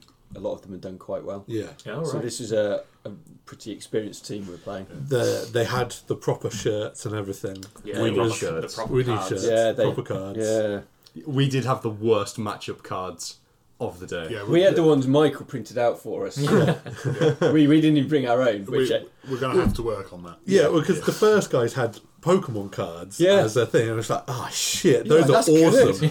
It's like, that's really on brand for us. and we've got a piece of paper with like Arial font 10 Chaos Space Marines. Not even cut neatly. Yeah. Not even on a guillotine. Yeah. But Those will have been plastic ribbed scissors for a triangle. So I think we got the pairings a bit wrong here. I got quite excited during the pairings. You got really excited, justifiably so, because you'd done some on-point research about World Eaters, and you wanted to have them. You pointed me in the right direction. One of the Orcs versus World Eaters, you ask any man on the street, and they're going to tell you that's going to be turn 1, let's fight, let's just Bloodshed. scrap. I think it was turn 3 before either of us played a unit. It's mental. I put my Gretchen in a big line in front. I know Angron has a 22-inch plus charge threat range.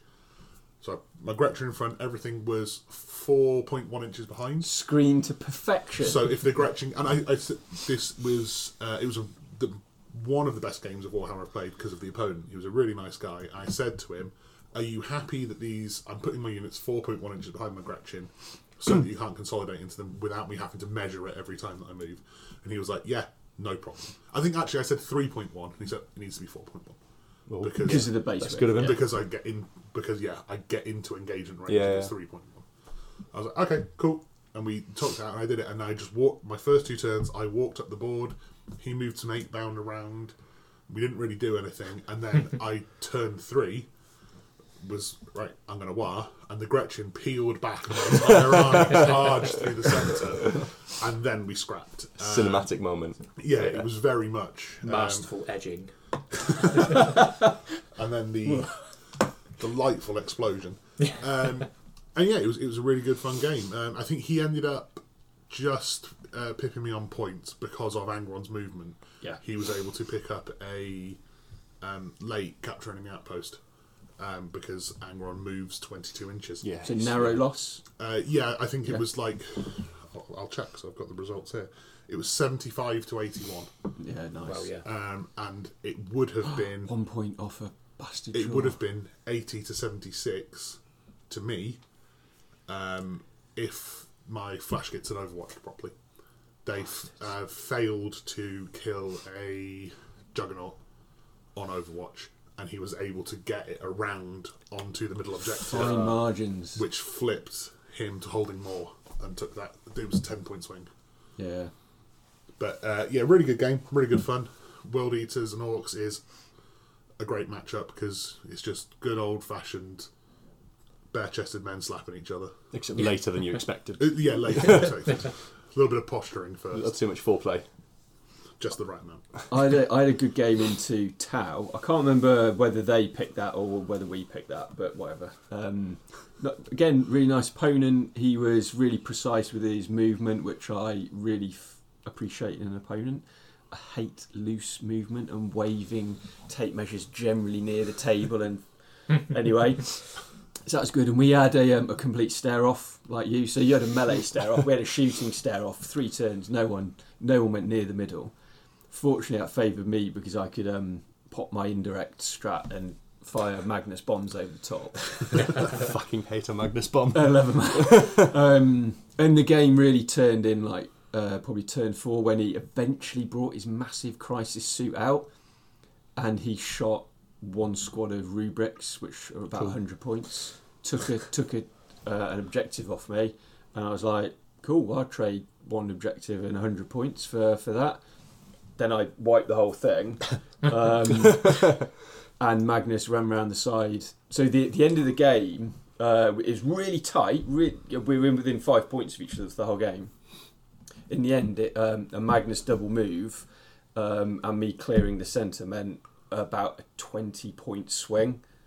So I got capture enemy outpost, I took an objective off him, blah, blah, blah, and it like flipped in the last 2 turns from cagey to a close win. Steve is a master of the turn 4-5 swing. I fucking love it. Nobody scores more points in turn 5 than Steve. I think you scored something like 31 or something in a game we played. That was in round 2 of one of the Mystic tournaments, I think. Yeah. With, that was Baharoth. What a guy.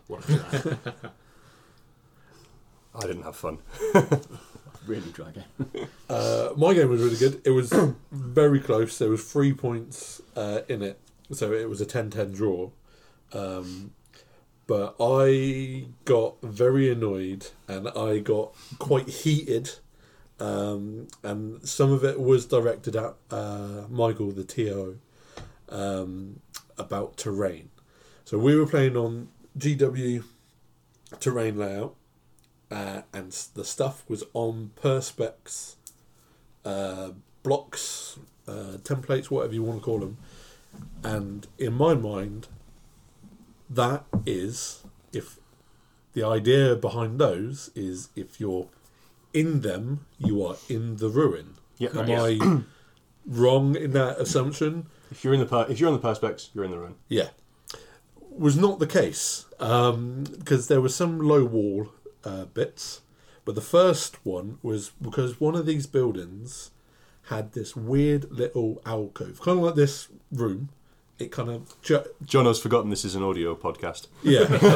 So it was almost a normal L shape, but a little bit went back in on itself. Yeah. So, and this was the building next to the centre. So I wanted my Chaos Spawn to just sit in there, and I measured everything out. It was literally just within 6 inches. So the intent was clear. Yeah. But because one of them had to be in this kind of alcove and essentially out, but still in the perspex, so there should have been a wall there. So and ground floor was closed, but he said no, that's not how it works, and shot me. Yeah.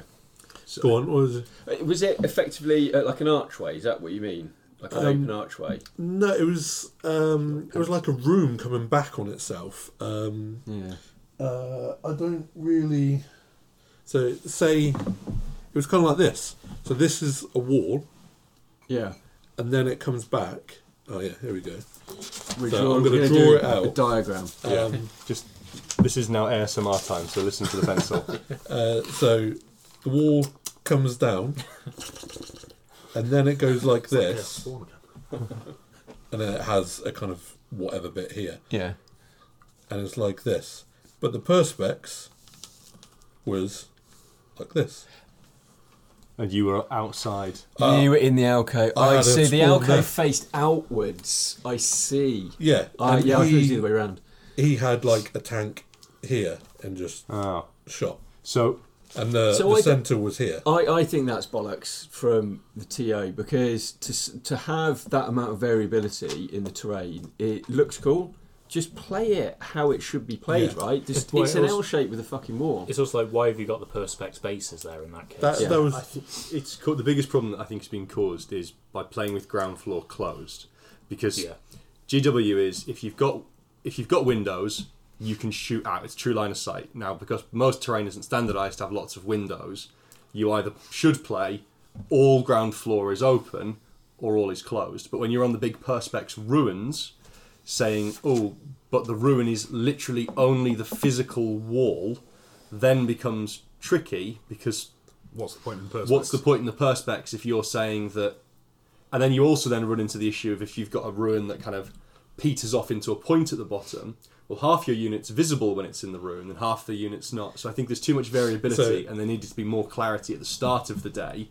Because if he'd explained that at the start of the day, fair enough, the TO's made a ruling, but the lack of clarity, I think, is... so that instance. I kind of was like, fine, whatever, because multiple people were saying that is how it is. I was like, it's not, but fine. Well, let's get. We're eating time. We had a chess clock for that game, so I was like, let's just move on with things. And then later on, he had a tank in a building, and it was the little ruins, which we like. Yep. But they are still ruins. They're just ones you can move over. Yeah. And he tried to shoot through it because it's like it's a little wall. You can do that. I was like, no, just that. Yeah, I'm not having absolutely that. not. Yeah. That it's a ruin. The ground floor is closed. It's all on one perspex. Like, Yeah. Yeah. Which is We- what had been ruled earlier. well, it was kind It's of just the way the terrain was set up for the only one, but we called the TO over for this one, and Michael was trying to say, yeah, you can shoot through that. I was like, absolutely not. No, you've said it's ground floor closed. yeah. And Michael was like, oh no, this is something you two should have decided at the start of your game. It, I was like, no, this is a mistake of you saying ground floor closed. yeah. Yeah. This is why ground floor closed doesn't work like this. And he just kind of walked off. Which is fair enough, because I was getting... You were giving him some shit. Yeah, about I was standing up straight. I'd come out of my, like, chest was- nerds. Nurgle's rotted Yeah. left. You'd gone through purple voice and you were into red voice. John was playing World Eaters at that point. But then after that, my opponent was very good, and he was like, look, I'll move my thing because it's very one-sided. I can shoot another thing if I go this way, so I'm just going to go that way instead. That was good of him. I was like, cool, I'm sorry for getting annoyed, but the ruling's not working here. No. yeah.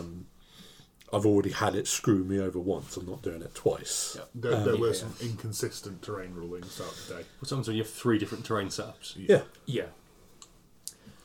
Yeah, and you've got to have a bit of sympathy for Michael because he does generally run a really good tournament. Yeah. He makes some he does. amazing looking scenery, but with all of that said, the drawback to all of that cool looking scenery is it's not not standard, quite yeah. functional and not quite standardised. Yeah.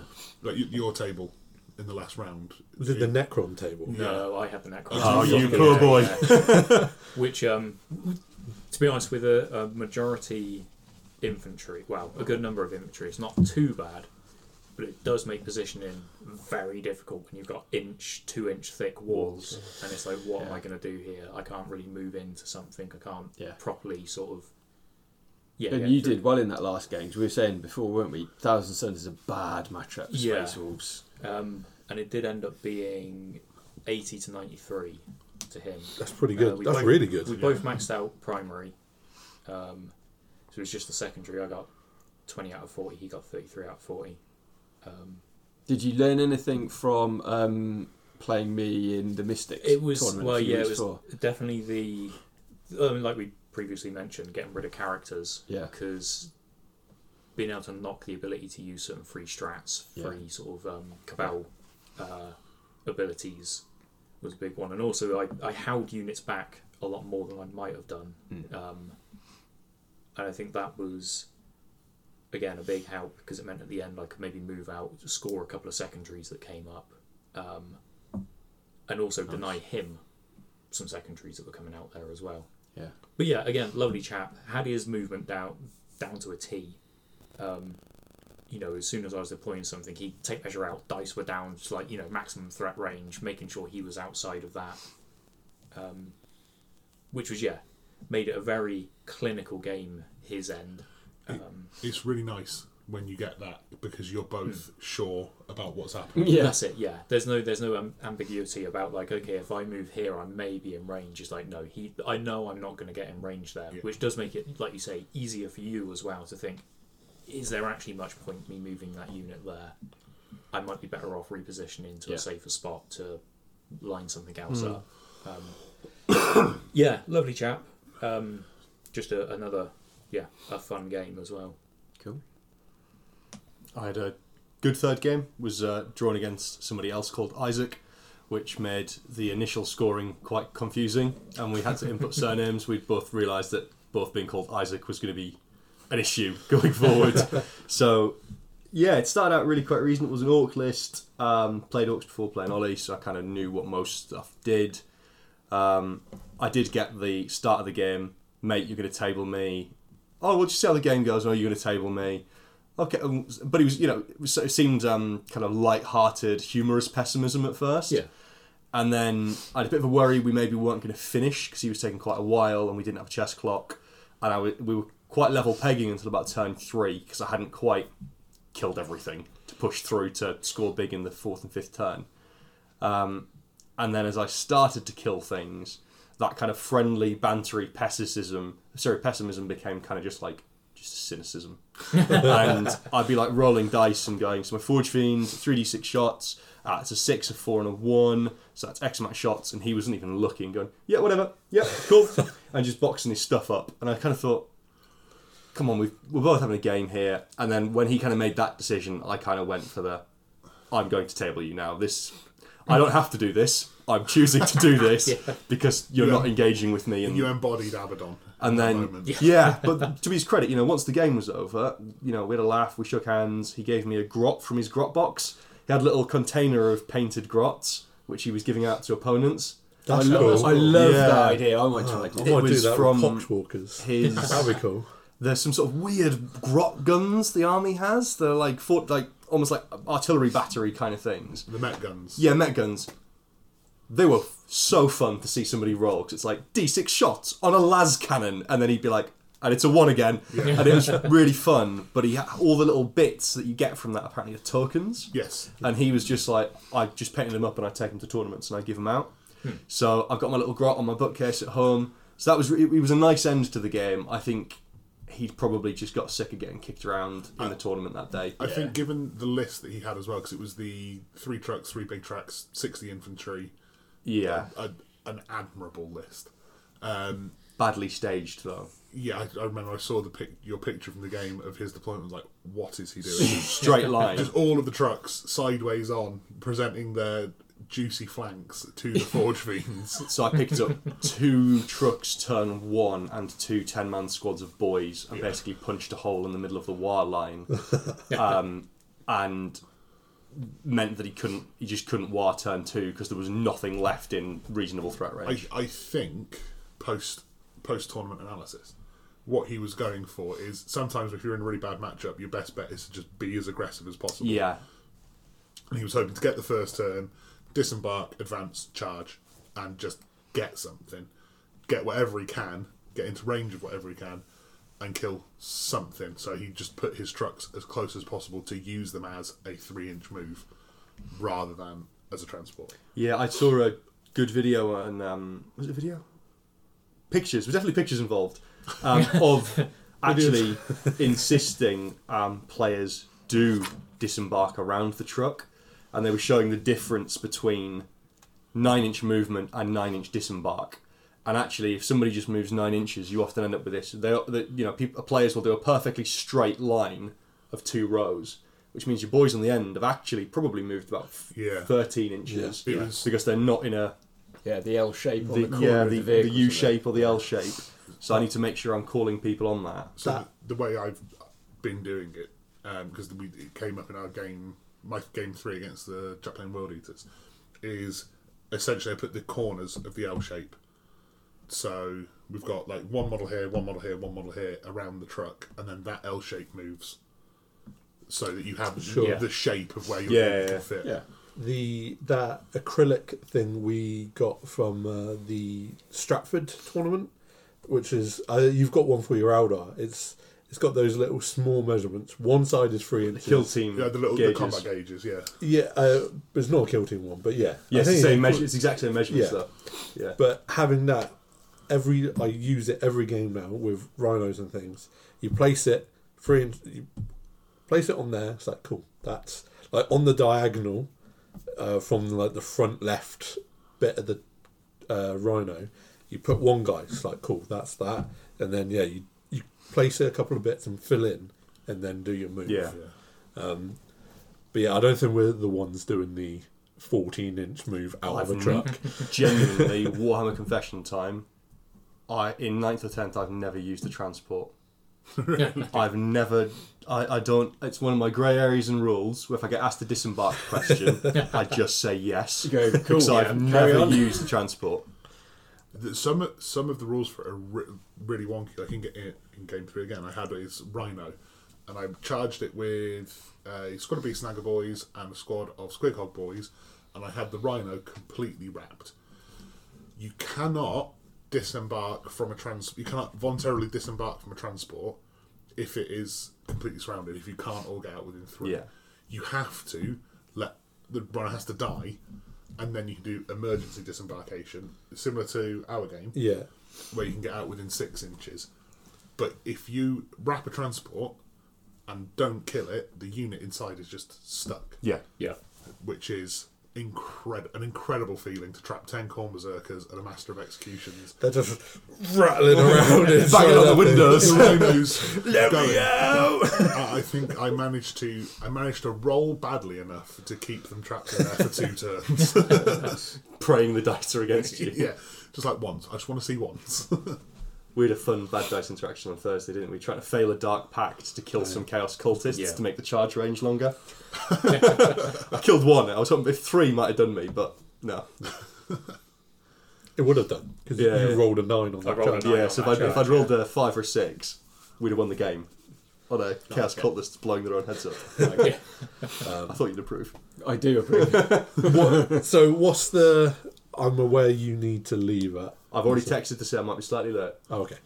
What's your secret analysis thing, or have you touched upon it? What's the deal? I've touched upon it. I will give you the essence rather than the specifics. Oh Christ! For the private reviews. Yeah. Everyone did well. Hey. Everyone did well. I think the main thing we'd want to improve on is if we can eventually ever work out how to do pairings properly. Like the predictions, so that we can say we know confidently we're going to get like a big win there or a small loss there. But yeah, there was generally good performance all around. Everyone got the points we thought we were going to get. No one screwed anything up. No one there was some over performances, but it was good. Yeah, I think because we spoke about it before. It's like, do we need a tailor lists? And you said no, just play what you know, which I think worked in our favour. But I think now we could tailor lists. I think you can tailor lists to teams a bit. I still think the key principle has to be comfort and familiarity with the list, because ultimately everyone's playing a game of Warhammer, and the better you can pilot it, the more points you get. But that demons guy in the first round is a good example of take something a bit skewed and mental, and just kind of put it out there. And if the opposition's 5 teams haven't got anything that they can do against it, well, you've got no good options. If they can't pass that stat check, it's just a speed bump. I think that's where if we had maybe one list that had las cannons and things like that in it, we had maybe a third of it is anti-tank that isn't at the cost of your own army's internal efficiency and balance. That would have been the right matchup, and we just didn't really have a list that was, I mean, mine's arguably one of the better ones against anti-tank. Yours has the highest damage output. My Obliterators and my Forge Fiends. But that would have been a good matchup if I had built my list based on the external meta, not the Mystic Games meta, because I would have had 2 squads of Beast Snagger Boys with Beast Bosses instead of 1 squad of Beast Snagger Boys without a Beast Boss. And you can think more about the external meta when you've got more models, can't you? Like, I've got 8,000 points of Chaos, I can play what I like. Around, Whereas sometimes at Mystic you rock up and somebody's like, I've made 2,000 points, and it's like, this isn't going to be fun for you, I'm afraid. The other thing I was thinking about was faction selection. So we've all got, I think, maybe at least a couple of factions we can choose from. I chose Thousand Suns, and I probably should have earlier twigged that I should be going into Eldar, but honestly, I have had enough of like flatlining people around the shop with Eldar, and it's pretty fucking boring. So no, we love it. We love it. Yeah. So anyway, so I was on Thousand Suns, and it was all right, but I think more competitive in scenario should have really been taking Eldar. For particularly the Chaos matchup with Eldar, would have been because they've got the firepower, they've got the movement, the phantasm. Yeah, well, it's not even that. It's the Dark Spinners or whatever they're called. Night Spinners. Really good into Accursed Cultists. Could have been a bit more aggressive on the pairings if you were on the Eldar. Like, if Chaos were put up, it's like, fuck it. Yeah, come out with bro. Here's Chaos, here's a mirror match, or Eldar. Go on. And I'd say the flip side to it, though, is like, Smithy, your Space Wolves list is not... It's a solid list. It's not like popping off in the meta, though, is it? And you still scored some good points and got some good results. So I think there's a few like little optimizations we could make for the next tournament, but I wouldn't tip anything upside down. Well, I think it's probably as well. Like, I think probably going forward, I'll shift to Necrons anyway. Similar thing to Isaac. I've got probably about 8,000-9,000 points worth of the things sat there. And then you add on, I've got about 5,000 points, so we can basically choose any Necron force. Exactly, and 3 Silent Kings. Well, I've got 60 warriors, so it's like I can do the blobs. I was basically missing Orican to make that out. Yeah. Now got him on pre-order, so it's like that's you're set. That's it. Yeah. At Mystic Games Whitney. Exactly, at Mystic Games Whitney. Yeah. But yeah, no, like you said, I've less so than you guys played the competitive sort of tournament stuff, so I'm not really in it to do the super tailored lists. I do like playing a bit of a funky list, hence throw in like 4 named characters into it. We should probably lean into that next time. But you could just choose some like mental skew list and go wild with it. But I think it's like you're saying, it's like the familiarity is quite an easy list to pilot at that point because I've got Armour of Contempt, so I can throw that on anyone. The -1 to hit, -1 to wound strat is on 1 unit, and that's a tough unit anyway. Yeah. And then until the 3rd game, people didn't know what to do with like Murderfang, like. Word had spread at that point. Yeah. I think that goes quite far actually, because you see Marines. I think Marines at this point are kind of. It doesn't fucking matter what, for the most part, who they are. Could be Space Wolves, could be Blood Angels, could be Imperial Fists. Yeah. It's like, okay, well, they're going to have the Eradicators, the Gladiator Lancer, this, that, and that. Dreadnought, some Aggressors. All of that. And then you rock up, it's like, none of that. I'm going to fight you. Yeah. It's like, shit. So you're for Murderfang, 4 activations. Yeah. And, Bjorn is there. Tough to shift, but he's got a Vect, so, adding that 1 CP cost to a strat. When a lot of lists might depend on a Chaos Lord using a free strategy. Yeah. Well, that's now 1 CP regardless, and it can really throw a spanner in the works. It really came up in our game, making Yeah. the Arda's Nails 2 CP. Like, I can no longer spam that. Yeah, Because exactly. I will use that twice a turn, every turn. Yeah. Yeah, which is Now actually an interesting point for the second game where I went fixed secondaries. It really showed, because obviously relying on having at least maybe 1-2 command points a turn, and going tactical, there's quite often where you'll just be chucking a secondary Yeah, away. I noticed that as well. You're getting a free command point at the end, and you're like, cool, I can now burn an Overwatch, I can burn an Armor Contempt, I can burn a... Dark Obscuration. Exactly, yeah. So it is like... It's readjusting your thinking to like, I'm not going to have that stratagem available to me. Yeah. Feels a bit starved, doesn't it? Yeah. Yeah, definitely. Cool. Well, no, I think that wraps it up quite nicely. I think we've done quite well. Yeah, here we came second. Yeah. Joint seconds. We're starting to get up there in like the BCP rankings for what it's worth. But I think, does anyone have plans like next year for different things? I'm eyeing up the Oxford GT, which I think is in April. And also I want to do the London GT, just because It's the event, isn't it? we've been talking about it and known about it for a couple of years now. It's like, just do one, come on. And we could do... I reckon there's some potential there if we really hone in. If a couple of us land on some good lists, some factions that are strong at the time. Yeah. I think some of Some it good placings potentially. is going to see we've got to survive. Some of us have got to survive the spring, which is the Dark Angels, Chaos Space Marines, Orcs Codexes dropping, and then have like a better idea of where it's at. Because I've shelved my Dark Angels and I bloody love Dark Angels, but just not enjoyable to play. And like half my models are legends now. Thank you, GW. But when the new Codex drops, really excited to get some of the beautiful new sculpts. The one thing that would break me is when the Orc Codex drops, there will be a Speedward attachment.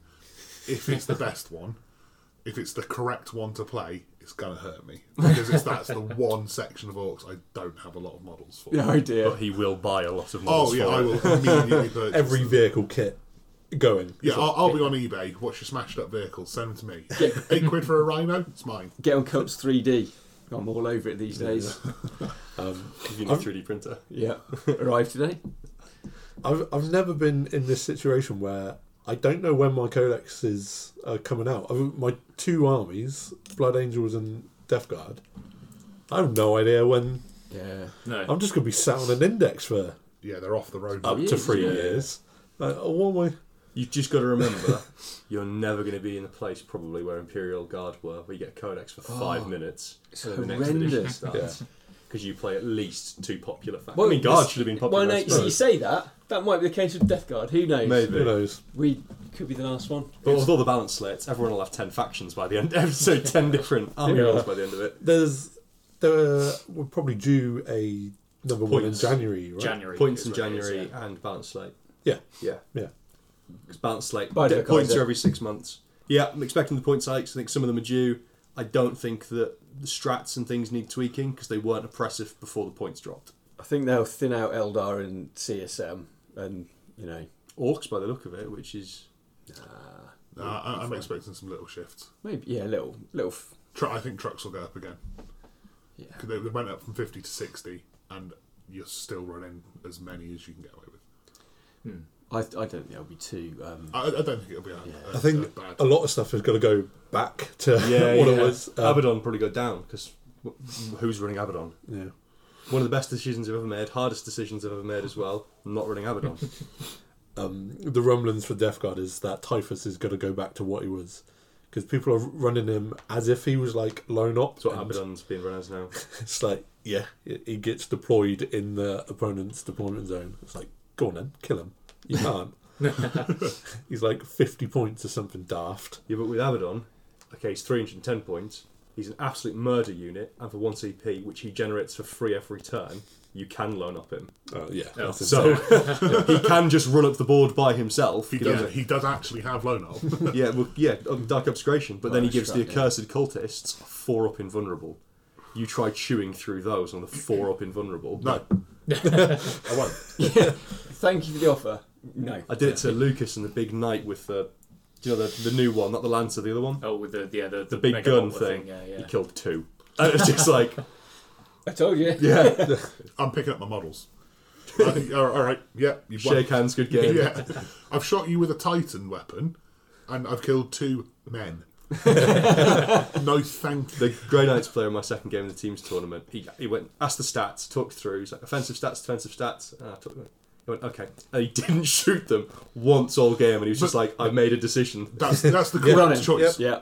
That's what you should do. They sat on 2 objectives all game, and yeah. We'll probably do some. It's not going to be tournament breakdowns, but we've got some things in the works. We'll see what happens. Ideas that I think next year is the year of tabletop. Oh yeah. Yeah. So yeah. And we'll see how it goes. Thank you for listening. This is a long one. And we'll see you next time. See you again. See ya. Ta-ta. Bye.